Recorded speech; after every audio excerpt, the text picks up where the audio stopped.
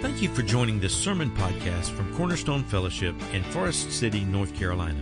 We hope that you are blessed and encouraged by today's message. Cornerstone exists to glorify God as we passionately pursue Him and make Him known through worship, discipleship, fellowship, and outreach. Here's today's message. This morning I'm going to ask you to turn in your Bibles to 2 Timothy. 2 Timothy chapter 3, and we will begin our reading in verse 14. 2 Timothy chapter 3, beginning in verse 14. This is what we call a pastoral epistle. Some call it a pastoral epistle. They just add a syllable. It's pastoral epistles, but if you read them, we don't care what you call them. Because 1 Timothy, 2 Timothy, and Titus, it basically is the ultimate handbook on how to do church. It is the original bylaws for how church is to operate. And we're going to look briefly this morning at verse 14, beginning in chapter 3 of 2 Timothy. He says, "You, however." Now, obviously, he's been talking about something.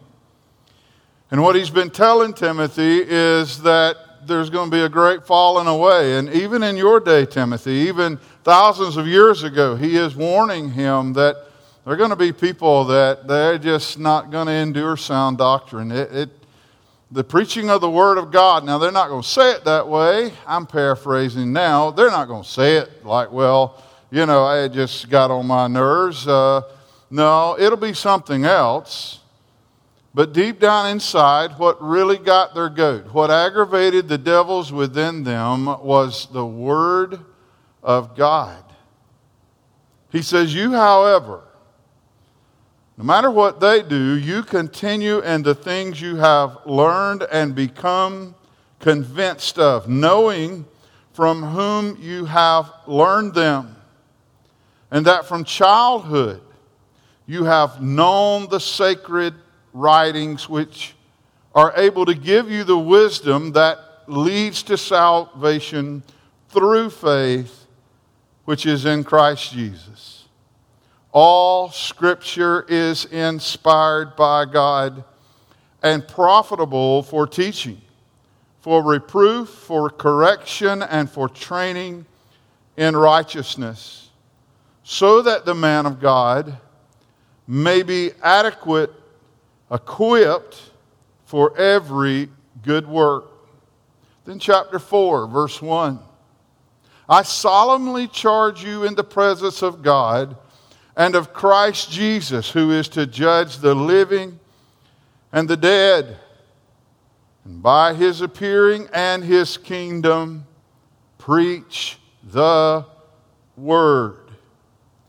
And be ready, Timothy, in season and out of season. And when you preach, reprove, rebuke, exhort, and with great patience and instruction." Don't let it go by too quickly. Verse 15 said, "From childhood the sacred writings led you to salvation in Jesus Christ." What sacred writings? Even when we read that every word of Scripture is inspired of God, exactly to what is Paul referring?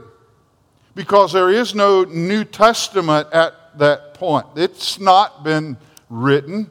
All they had at that point was the Old Testament. And so Paul is saying, and don't miss it, he said, you've read the sacred writings. You've read from early on in your childhood. Your mother and your grandmother, we later learned, they helped to raise you in the Word. But it was the Old Testament. And where did that Old Testament point him? Well, it pointed him, it says, to faith in Jesus Christ.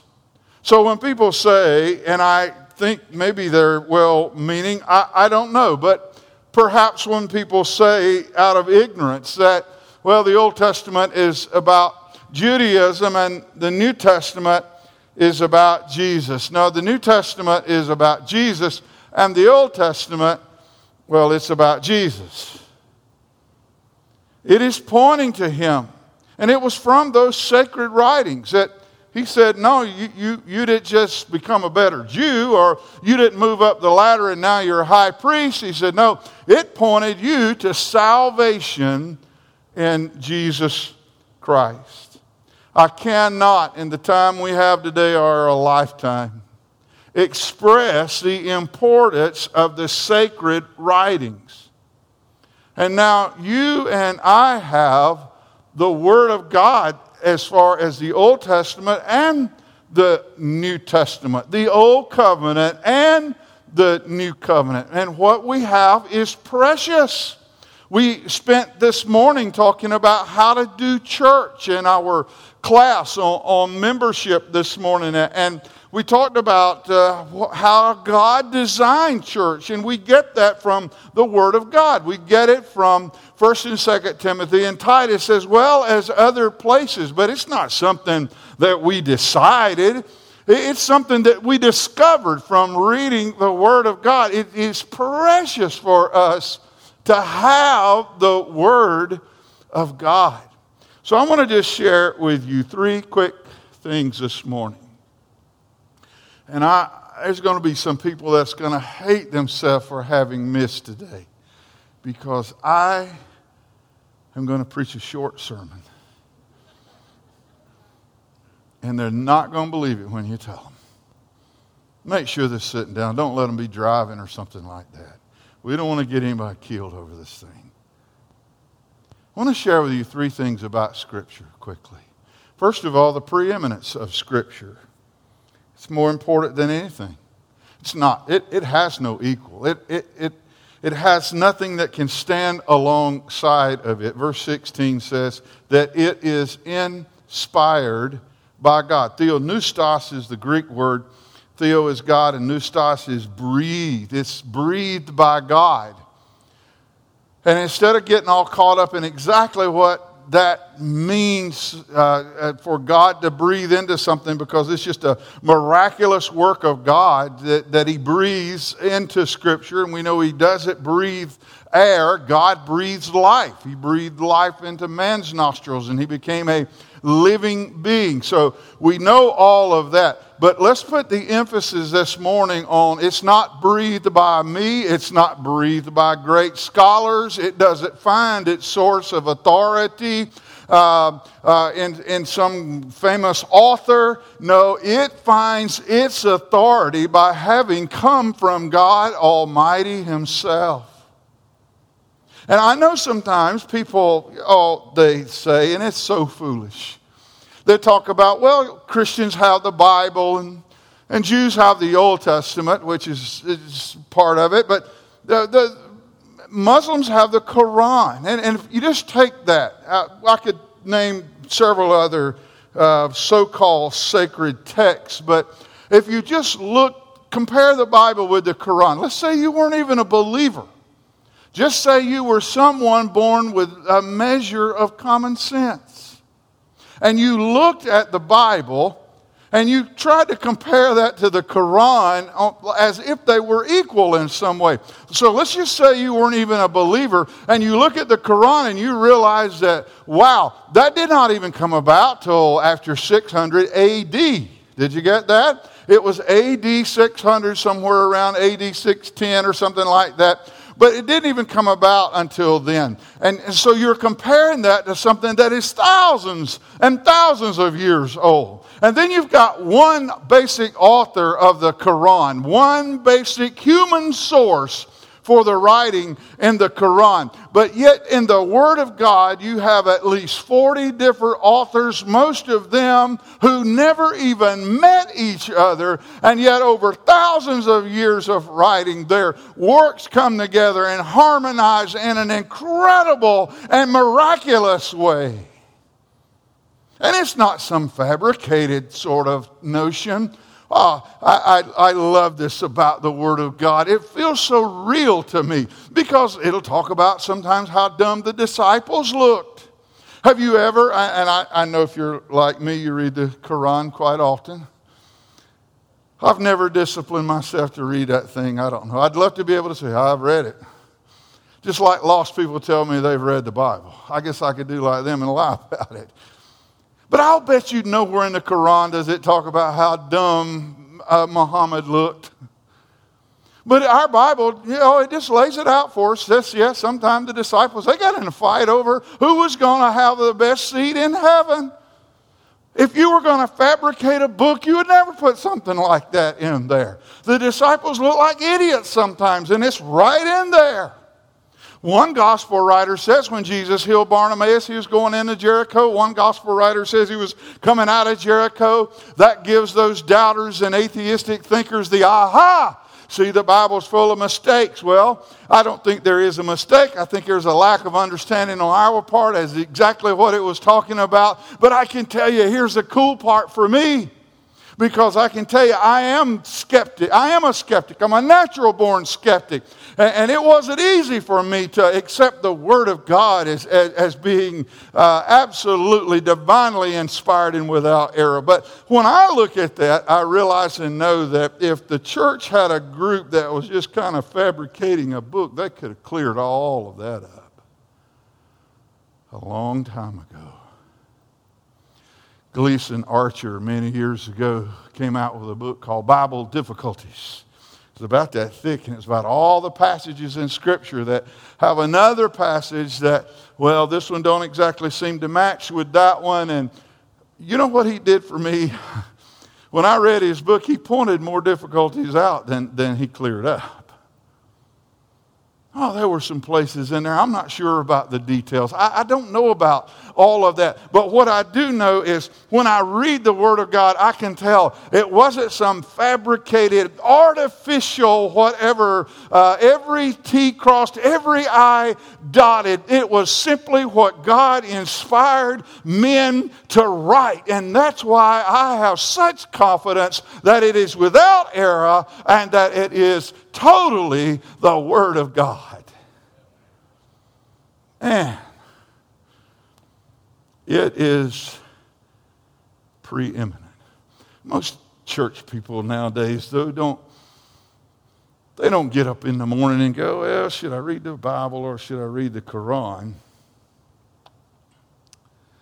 No, we do other things that are a little more subtle but just as dangerous. Sometimes, well, we know what God's Word says, but we get pragmatic about things. We say, well, we need to do what works and what's effective, and so we need to work this into our services, or we need to change our worship in this way, or if we're going to reach a lot of people, this is what we're going to have to do. And we need to do some more demographic studies and find out what these millennials and these Xers and Gen Zs and all of these need to figure out exactly what's going to touch the nerve with them and all of that. So we began to look at things that way. Now, it might run against what is in the Word of God, but we don't realize what we're doing. We're straying away from the Word of God when we began to say, well, the Bible says that church should operate this way, but we just know in our world today that's never going to work.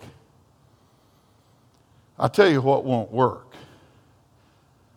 It's fools like you and I sitting down and reading God's Word and deciding which parts of it we figure will work out and that we can handle and that people will accept, and discard or downplay the others. That will not work. That's what won't work. Sometimes personal convictions. I hear people say, well, I know the Bible says this, but I'll just tell you how I feel about it. Man, how I feel about it carries a lot of weight in our world. How I see it. Well, some see it that way, some see it another way, on and on and on. I can tell you now, I surprise people sometimes when they tell me how they see it. I tell them, do you realize and know it does not matter how I see it, let alone how you see it. It's what God says. It's preeminent. Secondly, the purpose of Scripture. The preeminence, the purpose of it. Secondly, all Scripture is inspired by God, verse 16. And profitable for teaching, for reproof, for correction, for training in righteousness. Teaching. That word didaskale occurs 15 times in the pastoral epistles, only 6 times in all of the rest of the New Testament. So preachers, we need to be teaching. This is our guide.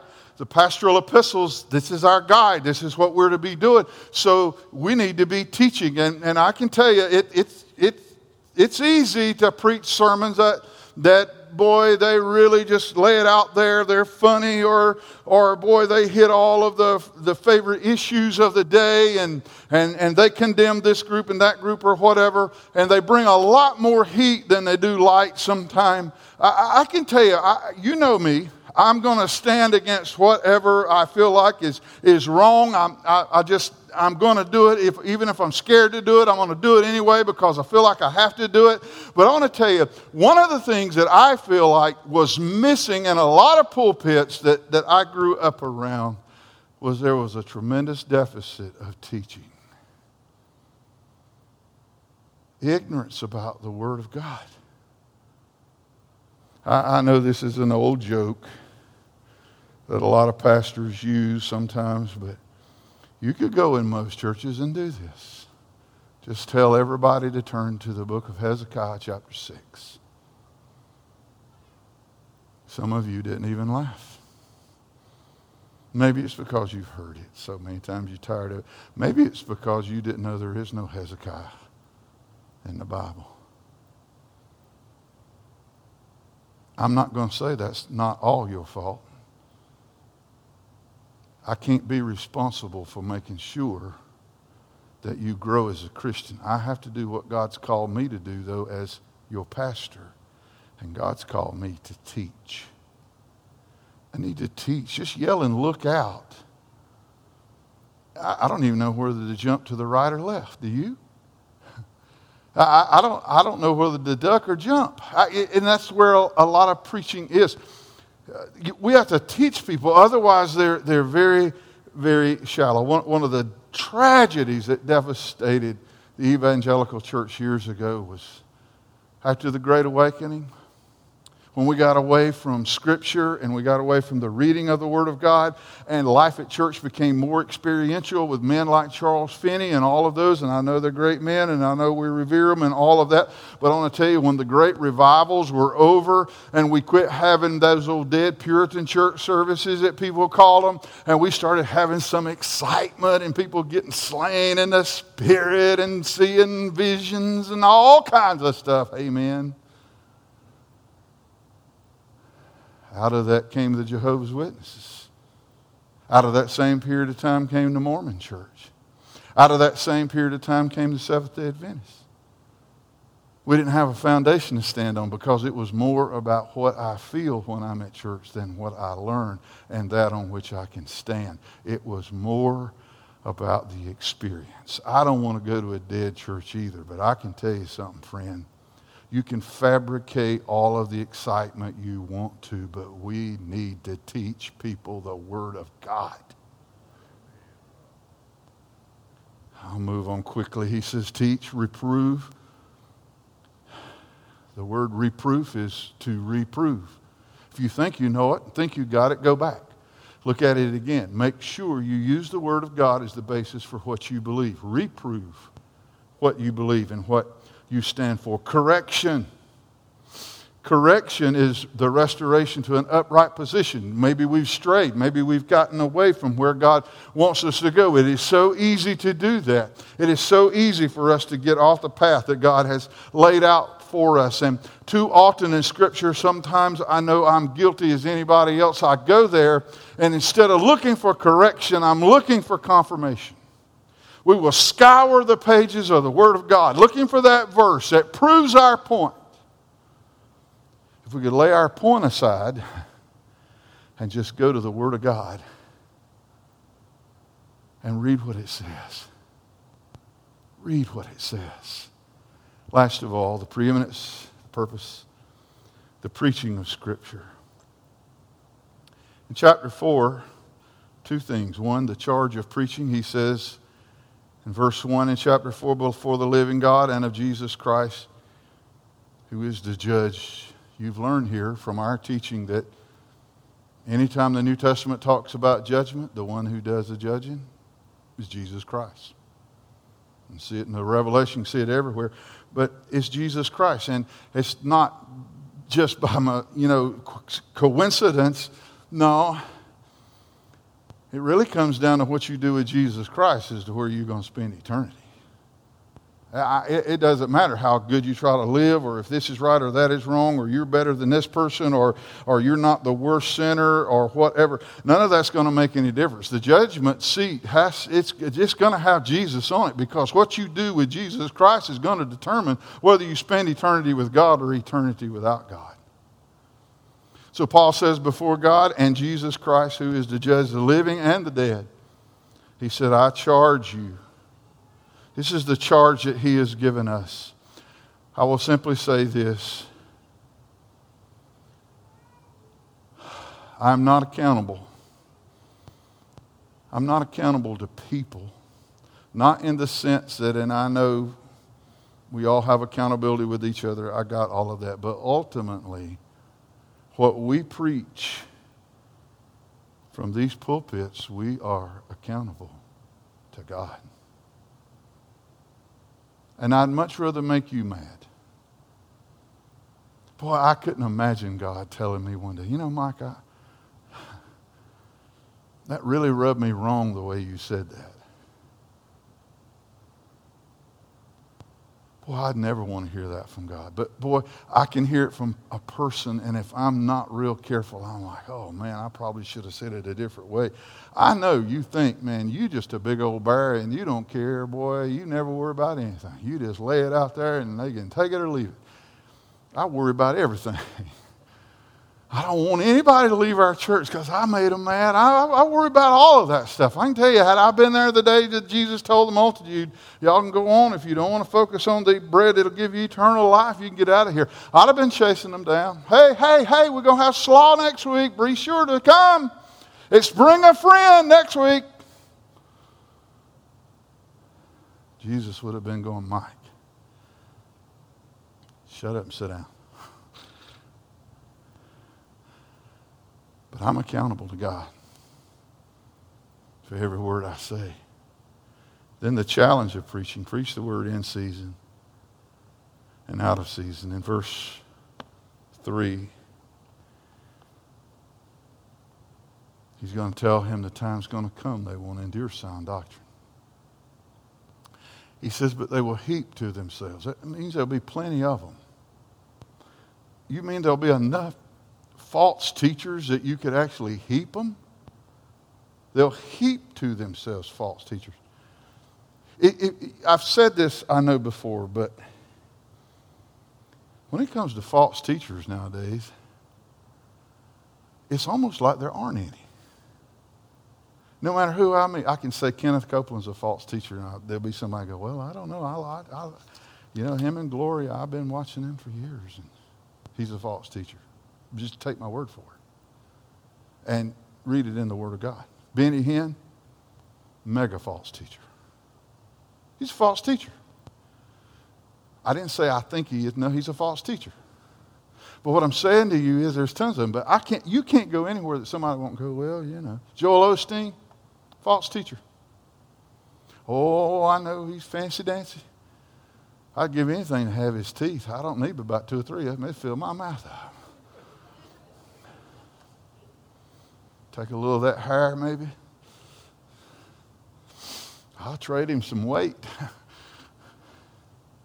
I'm just telling you. Don't look at me. Don't leave here today and go, well, I don't know. I just kind of like, blah, blah, blah. Get in the Word of God. And see if it tells you that every day ought to be like Friday. And that if you speak it and believe it, you can be as rich as I am. Yeah. It's almost like we almost don't have false teachers. But if Paul tells Timothy in the last days there'll be so many of them you can heap them up in a pile, I believe you and I better start figuring out who they are. I want to close with this today, man. I've been up here waving the Bible. I got this as a gift today. This right here, man. Shoo. Black back, got Holy Bible written right on the front of it. Brother Kurt, who's going to speak here in just a moment, he gave this to me as a gift. But on the pages, there's nothing in there. It's all blank. This is something that Wycliffe and Brother Kurt gave me as a reminder to pray for the Connie people, because right now this is what their Bible looks like. It has nothing in it. They can't read it. You and I can't hardly get out the door without falling over one of ours. Are you like me? Do you not know what to do with old Bibles? You can't throw them away. So you just stack them up, and I got so many of them. Maybe, I don't know, maybe you're brave enough to say, no, I'm just going to toss it. I don't know what you do with all of them. So I'd bet I have 100. What do you do with old Bibles? I mean, we have them, but they're in English. So much of this world can't read it. The Scriptures are so powerful. The world needs to have them. So let's bow right now. And as we enter the second part of our service today, let's just pray. Dear Heavenly Father, bless, God, what is about to take place. Lord, I pray that you would anoint it and you would use it in a powerful way, God. I beg you to, Lord. I beg you, Father, to take the loaves and fishes that we bring, the offerings that we bring, God. I pray that we would be willing to sacrificially give.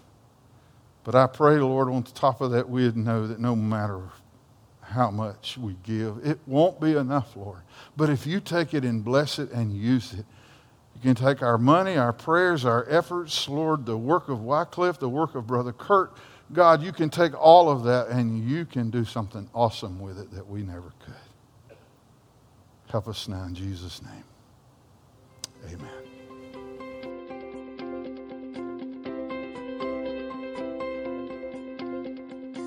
Thank you for joining us today. If you have any questions or would like to know more about Cornerstone, please visit our website at servantsway.com or email us at office@servantsway.com. Cornerstone Fellowship is located at 1186 Hudlow Road, Forest City, North Carolina. Please join us again next week.